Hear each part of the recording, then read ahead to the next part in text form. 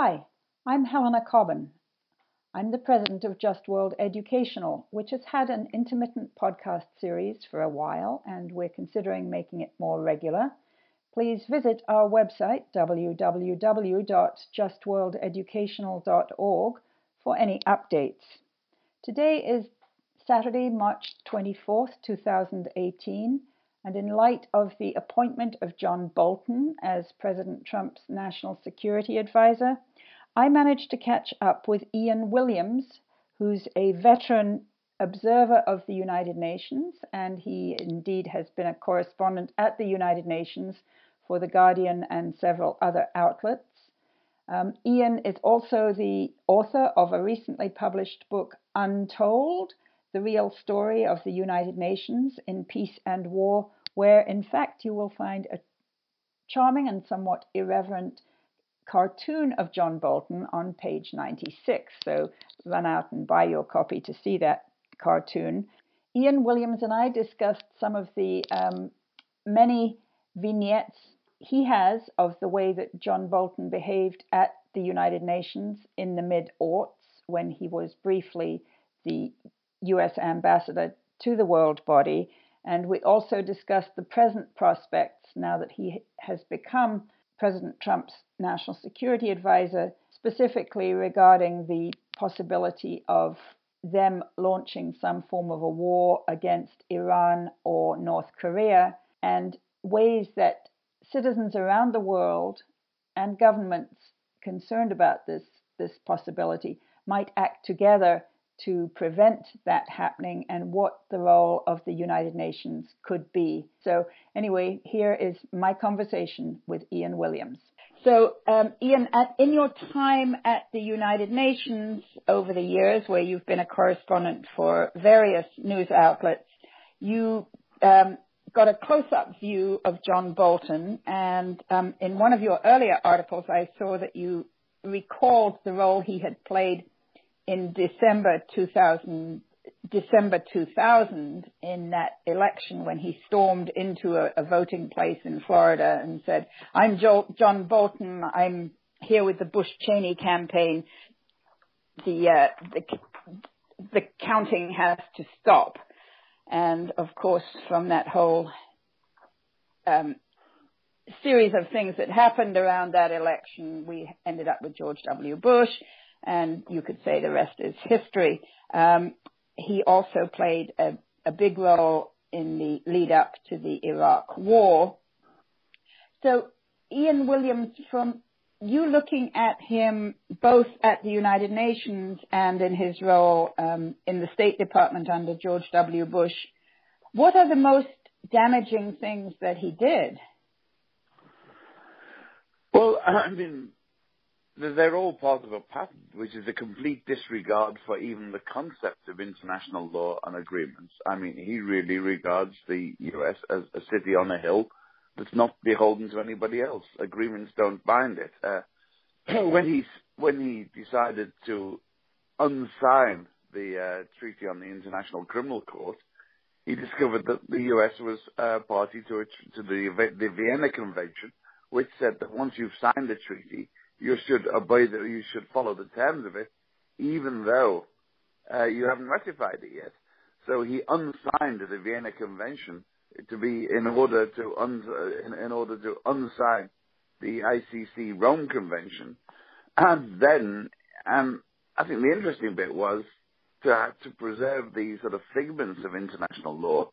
He actually went around and bullied 50 or 60 small countries, a little like Nikki Haley is doing now, and saying you will not get any U.S. government aid unless you agree that no U.S. citizen is ever going to be persecuted or handed over. So all these tiny countries were suddenly getting the big guns pointed at them. This episode has almost completely disappeared now because, it was of dubious legality at the time. But this is a person who doesn't really think that, he doesn't actually agree with the concept of international law. He really thinks that the U.S. is its own law, and what the U.S. wants, it does. And at the time, he was called a neocon, and I thought this was unfair, because for all of their faults, the neocons were actually not conservatives. domestically. But John Bolton is a paleocon. He's from the old John Birch Society. I mean, this guy goes back, and he's a Republican dinosaur. The problem is, of course, that his trend of thinking is now running the White House. So, Ian, if you say he's from the John Birch Society, is that a literal statement or is that a kind of a figurative statement? I know he has had a lot of dealings with Islamophobic organizations, including this terrible Gatestone Institute and his support for Pamela Geller. Is there also, are you saying there's evidence that he had connections with the John Birch Society, or is that figurative? I think it's figurative in the sense that he identifies with their policies. He's an old-style conservative from that ilk. It's interesting, in fact, that he is now, of course, Islamophobic, because the original conservatives were all anti-Semitic in a big way. But that these anti-Semites have now been convinced that Israel is their savior and represents the type of thinking that they want. And that's certainly been his case. He's been rabidly pro-Israeli, and well, of course, it is possible for people to be very anti-Semitic and be pro-Israeli, because there's an argument that, you know, in non-Israeli countries, that if you can get the Jews all to go to Israel, that saves you having them in your own country if you're an anti-Semite. I mean, there's a long history of anti-Semites having supported Israel. So he and his ilk have kind of joined that. Yes, I think, I certainly think that a lot of people are supporting Israel who are actually viscerally anti-Semite. But they see a geopolitical expedience, and also part of their anti-Semitism consists in the fact that they think that the Jews control Washington. Therefore, the best way to pander to them is to support Israel and get them to do what you want. But in his case, it's been consistent. Certainly on things like arms control, where he agreed with the neocons, I think, was the project for the project from the neocons on the basic idea that the U.S. is declining in economic influence. So now is the time to solidify and lock in America's military advantage over other countries. This is where the neocons and he really get together, and their views converge. And he is not concerned about democracy abroad. He's got no liberal pretensions like that. He is concerned about American influence, first, second, and third. He doesn't care what flavor a regime is anywhere abroad, as long as it does what America says. As you remember, Roosevelt, the sainted Roosevelt said about Nicaragua. I don't care. I don't care what type of son of a bitch he is, as long as he's our son of a bitch. Right. So, you've talked and written about what a bully boy John Bolton was when he was briefly the UN ambassador, unconfirmed, at the UN back in 2006. Now that was 12 years ago, and the balance of forces internationally has shifted, I would argue, fairly significantly against United States influence in the intervening 12 years. Now you have, as you noted, Ambassador Nikki Haley trying to throw the United States weight around in a kind of very rough and ready way in the United Nations. And of course, John Bolton, when he's the National Security Advisor, is going to be backing that up in spades from Washington. But really, how much can Washington control the whole international community, the balance of world forces now in 2018? Well, it can't. I mean, it couldn't then. He failed. It was the beginning. Remember, they could not get the Security Council to endorse the invasion of Iraq then. and it's even further away now. And one of the points, I think this is where history helps make it, is that Bolton is from the conservative wing that used to be diehard anti-China. It's one of the reasons why he has been a consistent supporter of Taiwanese independence. Right. Not because he supports democracy particularly, but because he really sees that the democratic the U.S. government sold China. If you remember, people have forgotten yesterday's tropes. But the China lobby, in the time, the Taiwan lobby was almost as influential with conservative support as the current Israel lobby. And he is still in there. I mean, it's this sort of the antiquity of his attitude. So one of the real things here, of course, is that whatever you think about China, and I certainly wouldn't call it a democratic country, but it is a major force to be reckoned with. And it's, a big country that's about, 4 times the size of the United States in terms of population, whose government has made considerable advances in terms of health, education, and general welfare, regardless of... Look, more to the point, it's got a large and growing military. It's certainly dominant in its sphere of influence, and economically, it's, the Chinese don't have to throw bombs. All Xi Jinping has to do is to pick up a phone and tell the brokers sell. He owes so much right. to the U.S. He doesn't have to push a red button. All he has to do is to push the sell button on his computer, and he could trash the U.S. economy. It would be mutually assured destruction, but it would work. So John Bolton is really working in a separate, in a different universe, and he can't get out of that.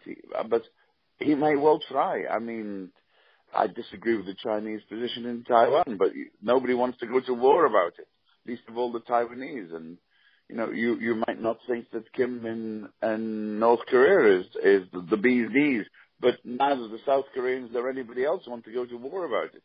He does, it seems. Similarly with Iran. So, Iran here we have really the threat of 2 possible very large-scale and significant U.S. military actions. One would be against Iran, which John Bolton has written about recently, and he is still deeply dedicated to the overthrow of the Islamic Republic there. Wants it to happen, he says, before the 40th anniversary, which comes up in February of next year, the 40th anniversary of the Islamic Republic. And the other would be against North Korea, where Bolton's continued bellicosity seems thus far to be a little bit at odds with President Trump's stated desire to meet President Kim Jong-un sometime in the coming months. Actually, it looks like May may be the crunch month, because May is both, I think, when Trump wants to meet Kim, and it's also when Trump has to, per the congressional legislation, recertify that Iran is complying with the terms of the JCPOA, the 6-party non-proliferation agreement. So we might expect all kinds of stuff to be happening in the next 2 months. What do you think? Obviously none of us has a crystal ball, and although President Trump and King Salman in Saudi Arabia seemed to have a crystal ball they were playing with there, rather dangerous, I think. But what realistically, from your perspective as someone who has followed these issues for a long time, what might the worst be, and what kind of forces in the international community could actually stop that from happening? Well, I wish. I thought I would ask you some easy questions. Come on. Yeah. No, I wish I could see a sort of series of forces that could possibly do this. One of the problems, I think, which exacerbates the problems of the Trump White House with somebody like Bolton, is the world is so unstable at the moment. I mean, right across the world, we have instability. We have Germany wrestling with a coalition. We have Britain that's wobbling. We have a rookie president in France. And, most of the rest of the world, there's a complete instability. Things are changing, not necessarily for the better, in countries all over the world. The old blocks have broken down, and here you have this complete wild card put in there. Now, the one redeeming grace in this is that Bolton has consistently been his own person. You have to give him that. You have to almost admire his integrity. He has resisted calls to sanity from various presidents. Oh gosh, I mean, I know I shouldn't be laughing because it's all such a horrendous thing, but yeah. No, he stuck to his guns throughout, and when he was at the UN, he had his own policy, which was completely different from Colin Powell's at the time. We're talking about a man who was so extreme that the Republican Party, it was people from the Republican Party who denied him the nomination as UN ambassador. He was an interim appointment and was never made permanent. He was never actually made an ambassador because his appointment was never confirmed by the Senate because significant numbers of senators doubted his sanity and doubted his connection to reality for all the reasons that we've just been discussing. They really did not want to see World War III start again because some sort of cold warrior had just been defrosted like a mammoth from the tundra and rampage around. In fact, it's more like a walrus from the tundra with his moustache, of course. But so we are sort of in a strange Lovian moment, a Dr. Strangelove moment. I mean, it's really pretty terrifying. Yes, I mean, he has very clear ideas of the world, but these are the type of ideas that will appeal to President Trump. I mean, this guy is America first to the max. I mean, he's been there all along. So, he can articulate the prejudices that Trump expresses in terms of America first, and he will do so completely reckless, regardless of the views of other countries. I mean, that was one of the characteristics at the UN. He didn't produce any great triumphs at the UN. He couldn't persuade other people. He couldn't persuade the rest of the other countries in the world to go along with him. He was stuck, and yes, people will always pay deference. Look, if you sent any type of clown, you could send Pee-wee along to the UN as the US ambassador, and people would be respectful of him. But John Bolton was pretty much in that line. Yeah, Ian, if other countries around the world their leaders are pretty terrified as to what Bolton's appointment might signify, and of course, we need to recall that he doesn't need to be confirmed this time around. National Security Advisor is not a position that goes to the Senate for confirmation. So it's going to happen. He's in. I mean, I think he's in as of today, maybe. And I should imagine that leaders around the world are very, very taken aback when they look at the kind of possibilities that you and I have been discussing. It strikes me that the United Nations suddenly will adopt, it will be a major vehicle through which other nations will seek to build coalitions, even though, as you noted, there's all kinds of instability in the world system. But what happens in New York in the next few weeks could be very important in pulling together the kind of international coalition that can put reins on this guy. Am I too idealistic thinking that the United Nations has a role to play? Well, it does have a role to play, but and in this case, I think traditionally it's been a sort of negative one. Is that even the Bush invasion of Iraq, it showed that they had a residual respect for international law. Is that when they first of all tried and failed to get a UN endorsement for the invasion, and then secondly they pulled together the coalition of the willing, you might remember, so-called. The coalition of the dragooned to back them, and there were countries who were enlisted in the coalition of the unwilling, of the willing, who hadn't even said yes You remember, I think there were almost riots in, I think it was Slovenia, because the State Department had mistaken them for Slovakia and put them in the coalition of the willing without the government saying so. But there were other members of that coalition who were, eager lapdogs like Tony Blair. So, I mean, they weren't all unwilling. Yeah, well, that was an interesting residual genuflection towards Britain's influence in the world.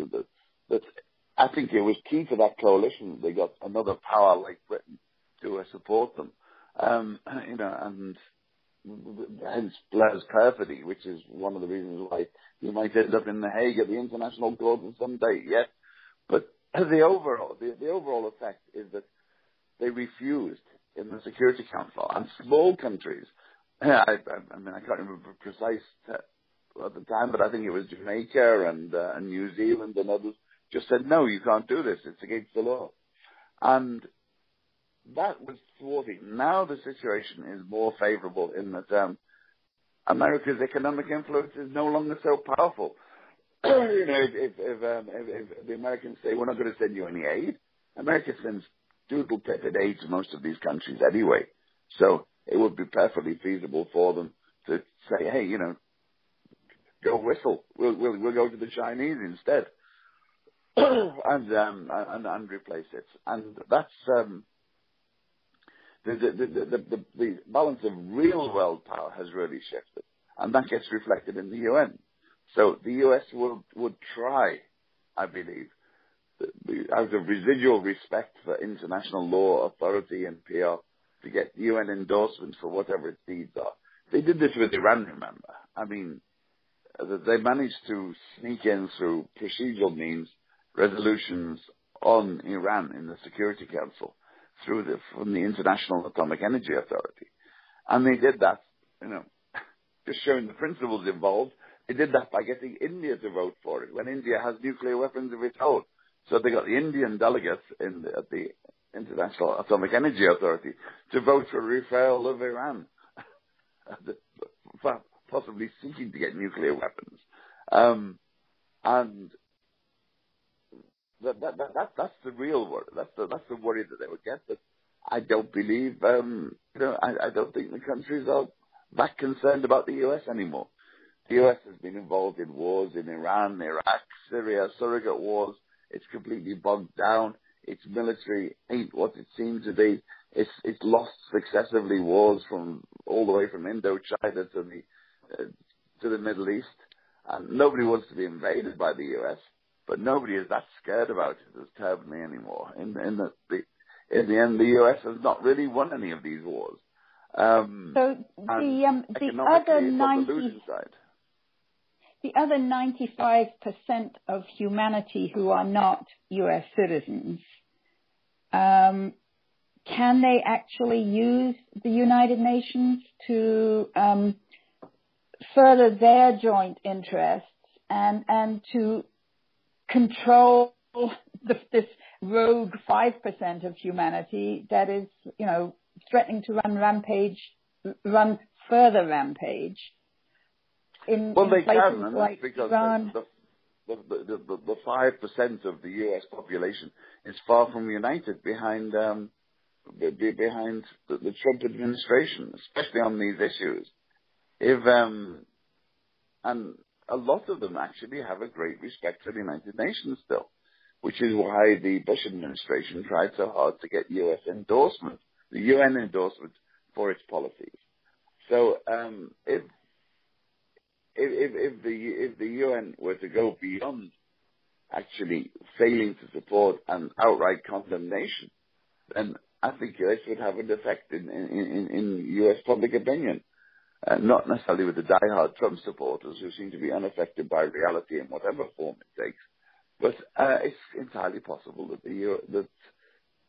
a condemnation of the UN. So basically, people in this country here in the United States. I mean, you and I are both kind of displaced Brits, but I don't know about you, but I took U.S. citizenship quite a time ago, and we really do need to make sure that our fellow citizens here in the United States understand what the UN can do and, how we can maximize our effectiveness as a domestic force of constraint upon our leaders.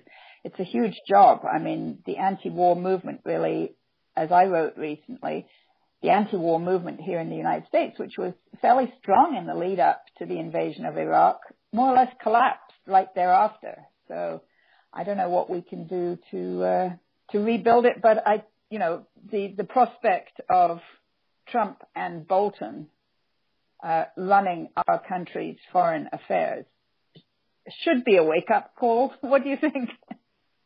Well, I mean, the sad aspect of the anti-war movement is it needs the realistic prospect of a war to mobilize.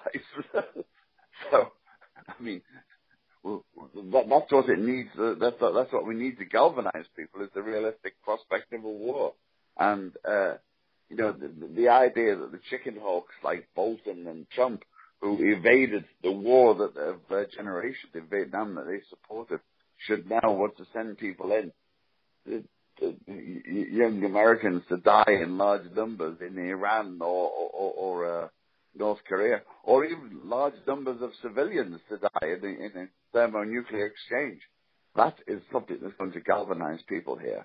And the UN is crucial to that. People might be prepared to make sacrifices for a good cause, but a reviled and condemned cause, which is what this would be almost certainly internationally.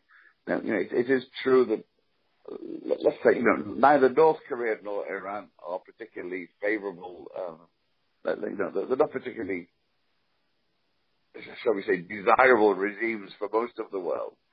They don't have that many fans, either in governments or amongst ordinary people. But a war is something else. I mean, Saddam Hussein was nobody's pin-up, and yet millions rallied to fight against a war against him. And I think that will probably be the case with Iran and North Korea if they get to the brink. It's a frightening prospect. And in North Korea, we have the test case that might actually determine John Bolton's future. We have seen that this president does not tolerate dissent very much. If he's fixed on a course of action, as he now seems to have done, to negotiate with Kim Jong-un, and John Bolton disagrees, John Bolton is going to go out. And we'll see whether John Bolton has lost his iron, or whether he's become a flexible, a sort of flexible careerist, as opposed to the resolute ideologue he's been for the rest of his life. Well, interesting. I guess the next few weeks will tell us. I think we need to wrap it up now, but thanks so much, Ian. Really appreciate hearing your expertise on that. Thank you, Helena. It's a pleasure thought experimenting with the horrendous prospects of a Bolton ascendancy in the White House.